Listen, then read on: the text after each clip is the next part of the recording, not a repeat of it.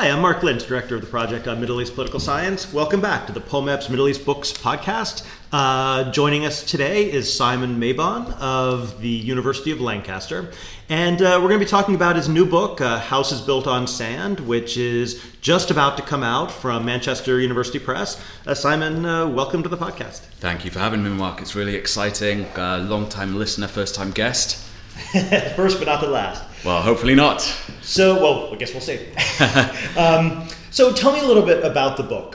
Sure. What's the main purpose of the book? What were you trying to achieve? Yeah. And what do you want people to know about Houses Built on Sand? So I guess the main thrust of what I was trying to do is to try and understand how and why the Arab uprisings played out in particular ways across the region.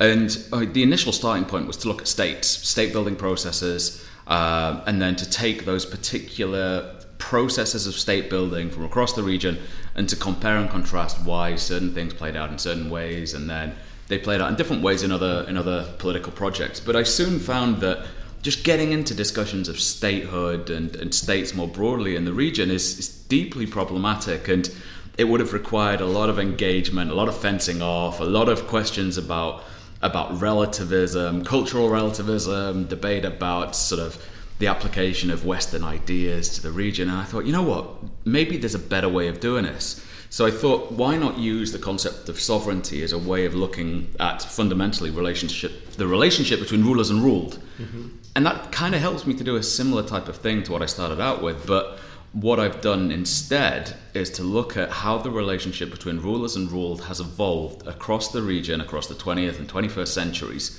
And those particular relationships have created conditions that sometimes allowed for the possibility of dissent and political protest, while at other times prohibited it from taking place as a consequence of the types of structures and forces and, I guess, coercive capacities of particular regimes, which meant that people could take to the streets or not. So it's almost an historical sociology kind of approach, going Exactly. back and looking, as you said, at these processes of state formation. But then they manifest in very different ways. Yeah, they do. And that, I mean, it was a challenge to try and bring down all of this complex web of histories and competing histories into a book-length project. Because I try and draw on all the states across the region, not going into North Africa, sort of stopping at Egypt, but including Iran and Turkey. Mm-hmm. And so we've got a lot of competing historiographies at play, and competing relationships and competing positions of identities and claims to sovereign power that play out across the region. So what I've tried to do is privilege particular states at particular times to try and tell particular stories that help us to understand the relationship between certain groups at certain points in history. So, for instance... let's take one country and just kind of walk us through. Sure. How does this play out in terms of how the historical sociology of the state then shapes the reception of the Arab Spring, as it were? Sure. Okay, so we'll use Bahrain, because I think that's a really interesting case in terms of the evolution of political projects from colonial times all the way through to the contemporary post-uprisings, post-sectarianization context. And I think what's really interesting is that if you look at that, you look at the way in which power evolved from the sort of the impact of the British in the 1920s and 30s, post-Treaty of Versailles. The British were essentially a colonial power, basically. And they were exerting a great deal of influence over what was happening on the state, privileging particular tribal groups, particular sect-based communities, the Sunnis, predominantly because of fears about shared links with Iran. And it's really interesting to see the documentation from that time about these fears. I mean, we think of these fears about Shia communities having links to Iran as being relatively contemporary, consequence of the Shia crescent, quote unquote. But in fact, they date back much, much earlier. And we see some of these fears and concerns dating back to about the 1920s, and British concerns about ties between these different groups. So in Bahrain, we have that type of experience. Then the British withdraw east of Suez, they pull out of the Gulf, and the Al Khalifa start to assert full sovereign control. And that's where I think it gets really, really interesting, because you have this complex set of identities that are playing out across the political spectrum. And what I try and do, particularly in the case of Bahrain, is challenge this thesis that it's all about sects. And of course, there are sect-based questions within Bahrain, and they're certainly prevalent and become more prevalent as the century goes on. But during the 50s, 60s, 70s, you have a range of other forces that become kind of parabolic. The sort of the socio-economic, the tribal, the ethnic, the pan-Arab, the Arab nationalist movement, and all these are playing out, posing serious challenges to the survival of the Al Khalifa. And so what I try and do is demonstrate that at particular times the Al Khalifa has cultivated this sense of, I guess, sovereign power that regulates life in particular ways. So in the early 1970s, a state of exception, a state of emergency was declared by the Al Khalifa, which basically gave them the right to do whatever they want, whatever they need to regulate life and make sure that they stay in power. And that came off the back of a constitutional experiment. There were elections that took place, but the Al Khalifa didn't really get the outcome that they wanted, so they declared the state of emergency, saying, look, we need to get control of the situation. There was widespread protest at the time, and they thought, you know what, khalas, we need to clamp down on what's happening. And that wasn't a consequence of sect-based tensions, even though the Iranians were starting to lay claim to Bahrain, and there was a later UN plebiscite that took place, but rather because of socioeconomic frustrations, tribal tensions, ethnic tensions, and all these started to bubble up and pose different types of challenges. So what we see from the 1970s onwards is the regime, the Al Khalifa regime, starting to use different technologies of power as a means of trying to regulate life. And that, we see it to this day. It involves arrests, detention, torture, more recently citizenship stripping, expulsion. And we see that playing out in the context of domestic uncertainty, domestic instability, geopolitical factors, sectarianization. And within all of that, the Al Khalifa is feeling particularly vulnerable, given that it's ruling over a Shia majority with a Sunni minority, given that it's a tiny archipelago that is caught geographically between the Saudis and the Iranians. And it felt incredibly vulnerable. And that's how we start to get this context for how it tries to regulate life across the island. So how does that look different from any other state in the region in terms of, the one way that historical sociology typically makes these contributions, as you mentioned earlier in this conversation, is it kind of shows the different trajectories and the different types of states which emerge out of those kind of older conditions. And so if you look at a country like Bahrain, and these technologies of control that you're describing and the uncertainties and the declaration of state of exception, how is that different from the way other states have tried to maintain control and exercise power? Well, what I do in the book is I use this theoretical approach from Giorgio Agamben, an Italian political philosopher, who talks about the state of exception and the regulation of life through a range of different technologies of power. And what I've found by using that approach is that we can see that there are similar types of strategies deployed by states across the region, but contingent on an array of different types of challenges. And these are context specific, both temporally and spatially. And so it's actually really interesting. You get similarities in terms of the types of processes and technologies of power that are being used, but that are being driven by different types of challenges. So, for example, Israel offers an interesting set of challenges and an interesting set of contextual factors, that there were threats to the regime, there were threats to the state, be it through the Arab-Israeli wars, be it through the perception about the challenges posed by the Palestinian movement, Arab Israelis in the state. And so what the Israelis did is they started to rely on colonial power, colonial laws.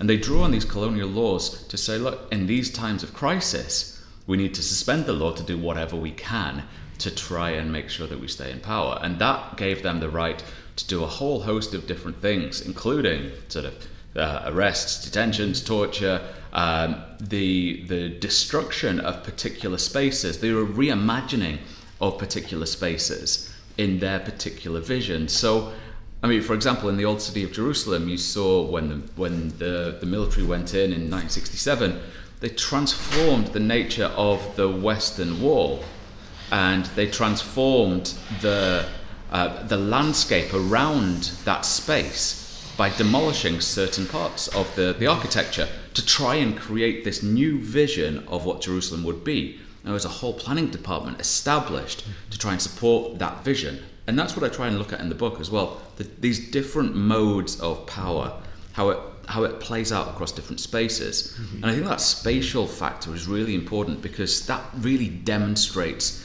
the seriousness of how power can shape particular spaces. The destruction of the area around the Western Wall, for example, and the destruction of Pearl Roundabout in Bahrain.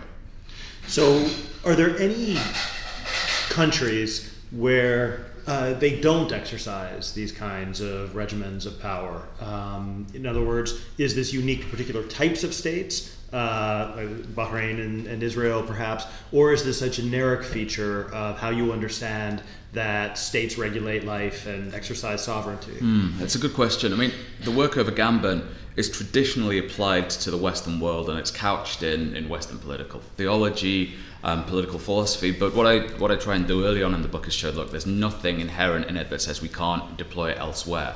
And once I've done that, I try to show that, look, there are similar types of processes that play out across the region, be it in monarchies, in republics, in theocracies, or in democracies.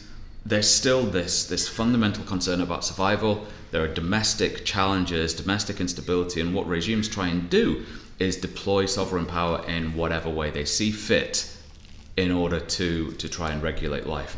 And that's quite a common feature. It's just the factors that give rise to the perceived instability, the factors that prompt regimes and sovereign powers to behave in certain ways differ. So, well, let's look at then kind of the cross-regional response to the Arab uprisings in 2011. Mm-hmm. So, give us an example of countries which responded differently because of these prior, the prior forms and modes of control of sovereignty. Yeah, so I think that's a really interesting point in that you have certain examples whereby there are opportunities for protesters to take to the streets, and there are sort of the manifestation of widespread latent frustrations, such as what we saw across the Arab uprisings. This all stemmed from socioeconomic, political, cultural frustrations, demands for political reform, etc., etc. But in some cases, the response was more economically driven. Like in Saudi Arabia, there was somewhere in the region of $120 billion thrown at the problem, which unsurprisingly made it go away, other than one protester who turned up at the Saudi Day of Rage, a school teacher called Khalid Al-Jahani, who gave an interview to the BBC and then quickly disappeared. But then across the region, you have obviously widespread protest movements. And what I try and show is that with these protest movements, what we start to see is regimes starting to frame them in particular ways as a consequence of their domestic instability and their concerns, and we start to get this process of sectarianization. Mm-hmm. So building on the burgeoning work on the sectarianization thesis, I argue that it's part of a regional wave, a set of regional concerns that stems from not just sort of an existential fear about the sectarian other, but a heavily politicized geopolitical set of concerns about the role of Iran in the region, about the role of Shia groups such as Hezbollah.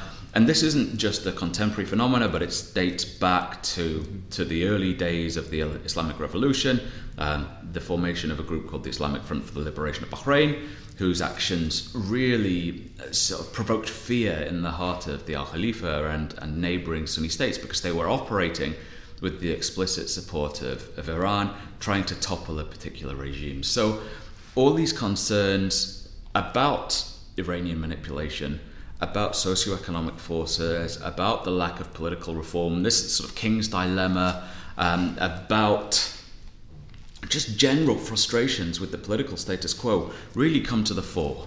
And in that context, this sort of narrative of sectarianization, of framing the other as a particular threat, it creates an opportunity.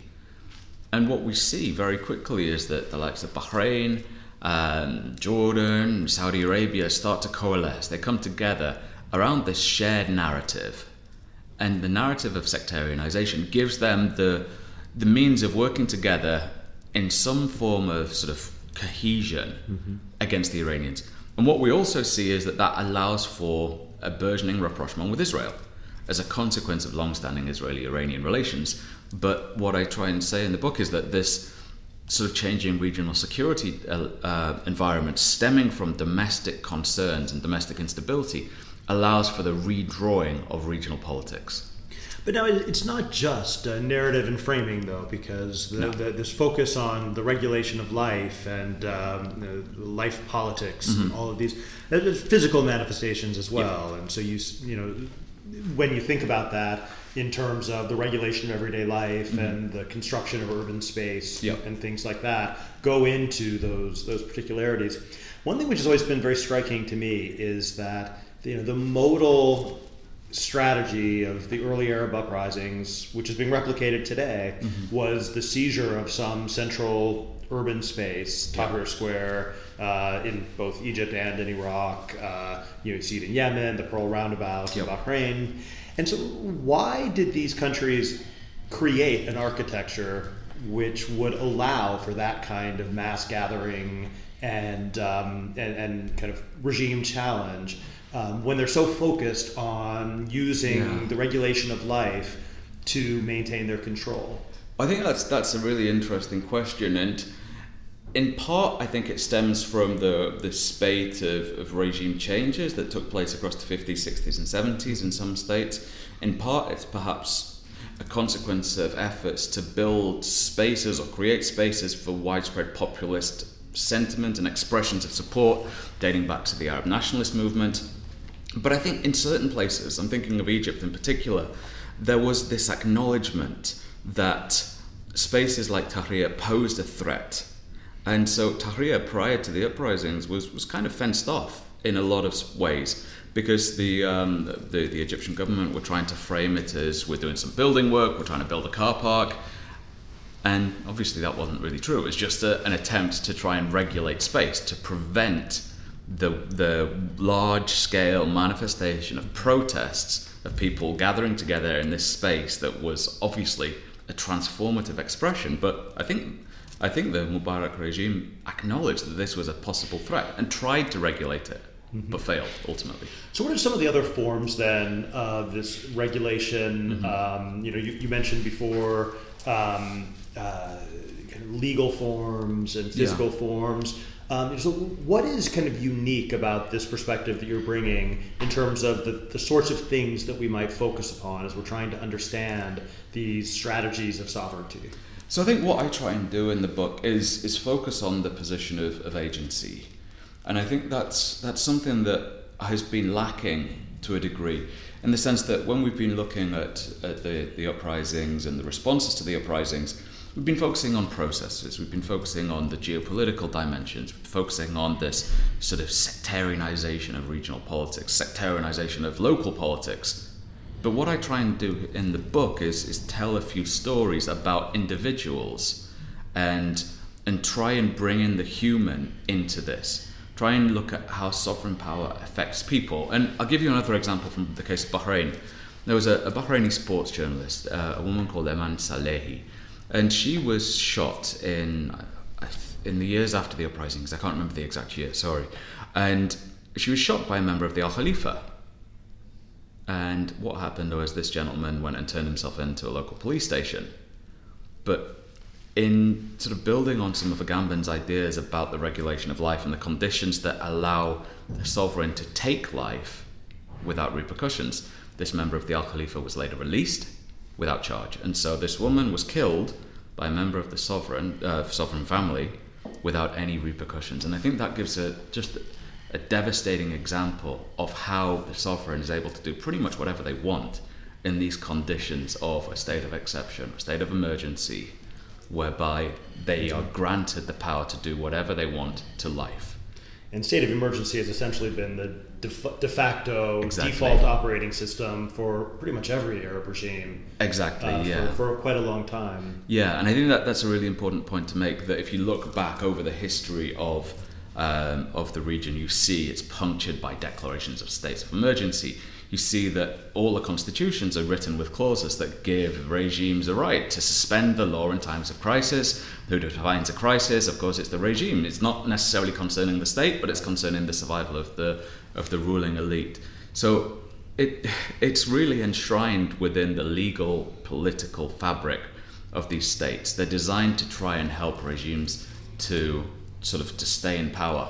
But even when these states of emergencies are not declared, the legacy and the remnants of those states of emergency continue to resonate. The conditions remain. The legacy of fear remains. I mean, if you have the state of exception declared where the police and the army come in, do X, Y, and Z, and then individuals are tried in military courts without due process, a state of emergency is lifted. Your fear towards the army, towards the police, towards the judiciary, that's going to remain. And so that continues to have an impact on how people live their daily lives. I mean, in a sense, you would think that what this long-term regulation of life, as you're describing it, it should have a pretty strong socializing power. Yeah. And yet one way of, you talk about agency, but one way of reading the Arab uprisings is just the shocking extent to which vast majorities of people were not so thoroughly conditioned by fear, by kind of learned submission. Yeah. And so that's actually quite fascinating to think about the recapturing of agency. Yeah. At a time when I think there's a number of theoretical traditions which would suggest that that couldn't have happened. Yeah, exactly. And I think one of the really important features, particularly across the Gulf, and this came out in interviews that I did with Gulfies, is that whilst there was this demand and a desire for better democratic engagement and participation and political reform, there was this very clear and clever articulation of, look, yeah, we can go down the route of democratic reform, of political participation, but if you do that, you're going to end up like Syria. Do we want to end up like Syria? No. Well then, let's keep it as it is.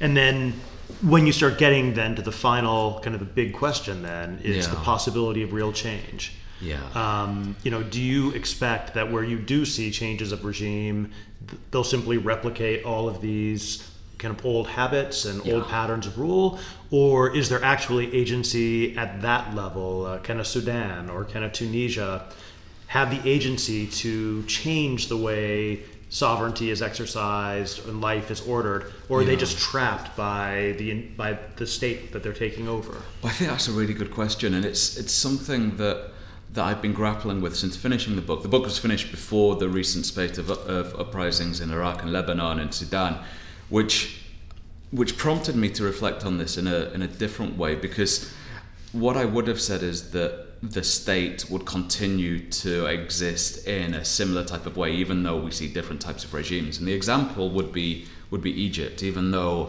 Mohamed Morsi was able to become democratically elected, regardless of your views on Morsi, what happened to him essentially brought about the same type of state that came before. So those structural forces remain and continue to shape the life of Egyptians. Now, I think what we're seeing in Lebanon and Iraq is an attempt by protesters to try and dismantle those deeper structures, particularly in Lebanon. And it's taken months, it's taken a huge amount of effort from protesters. Now, depending on your reading of it, it's either starting to work and they're starting to untangle this complex web of structures that regulate life, or they're struggling, they're dramatically struggling. And whether you're an optimist or a pessimist, I think will shape your analysis of this. Of course, in Iraq, I think it's a bit darker, it's not as successful. But I guess over the next 6 months or so, it remains to be seen whether the Lebanese will be able to dismantle those deep socioeconomic, political, cultural, legal structures that have been molded together over the past 100 years or so to create this sovereign beast that has the capacity to regulate all aspects of life in the face of a range of threats designed to ensure the survival of the status quo. And I guess we'll have to then wait and see. I guess we will. We've been speaking with Simon Mabon about his new book, Houses Built on Sand, Violence, Sectarianism, and Revolution in the Middle East. Thank you for joining us. Thanks for having me, Mark. It's been a pleasure.